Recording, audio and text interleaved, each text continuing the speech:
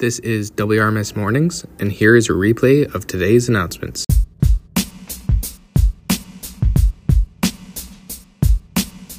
Good morning, WROS. Today is Thursday, January 18th. Just a reminder, tomorrow is an AM Friday.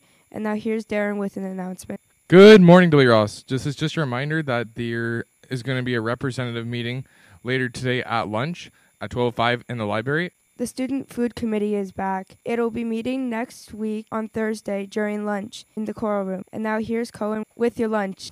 Today's lunch is cheesy, tomato chicken, gnocchi, garlic sticks, vegetables and dip, and fruit cocktail. Have a great lunch. And now for your senior lodging activities. Wrestling at 4, games night categories at 7:30, snack shack at 8:30, and now here's George with your weather.